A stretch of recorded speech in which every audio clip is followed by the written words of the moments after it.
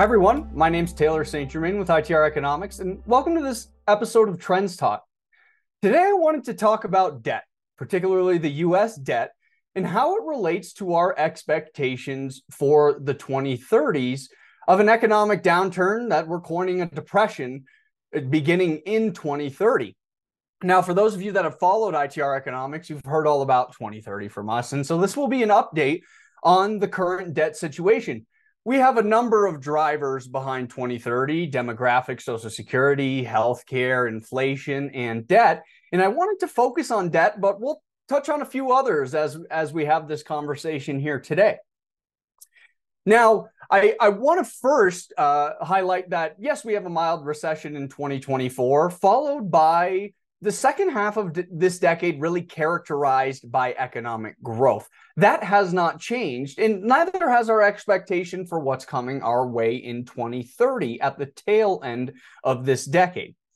So let's talk a little bit about debt. There's really four metrics that I wanted to call out here today: transfer payments, tax receipts, interest payments on the debt, and consumption expenditures. Let's first start off with tax receipts, because that's the positive, right? That's the income coming into the government. And if we look at current tax receipts today, that's about 2.9 trillion as of the latest data point that we have. And this data all comes from the BEA, or the Bureau of Economic Analysis. So that's tax receipts. That's the money coming in. The other three metrics are costs: transfer payments, consumption expenditures, and interest payments. Now, let's first start off with transfer payments. Back in March of 2021, that was the peak for transfer payments following the stimulus checks. And at that peak, we were just north of 5 trillion in overall transfer payments.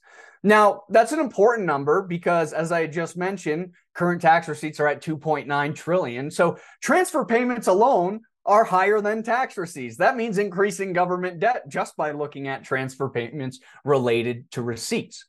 Now, I mentioned 5 trillion at the height of the transfer payment peak, again, following those stimulus checks. It has retreated to about 4 trillion, but still a number higher than the tax receipts. So again, it's looking at costs versus how much money we're bringing in as a government. And just by looking at those metrics alone, it's clear that our debt situation in terms of increasing debt load is going to worsen as we progress throughout this decade. And that's what we expect and is a contributing factor to this 2030 depression that we're expecting. Now, let's talk about consumption expenditures. That's adding another 1.28 trillion as of the latest data point that we have. So if you combine that with transfer payments, we're already at 5.28 trillion in terms of spending. And then I wanted to touch on the last one, which has been a conversation more as of late. And I think it's because of the slope of the increase in the metric, and that's interest payments on the debt. So just looking at interest payments on the debt alone, let me give you some reference periods.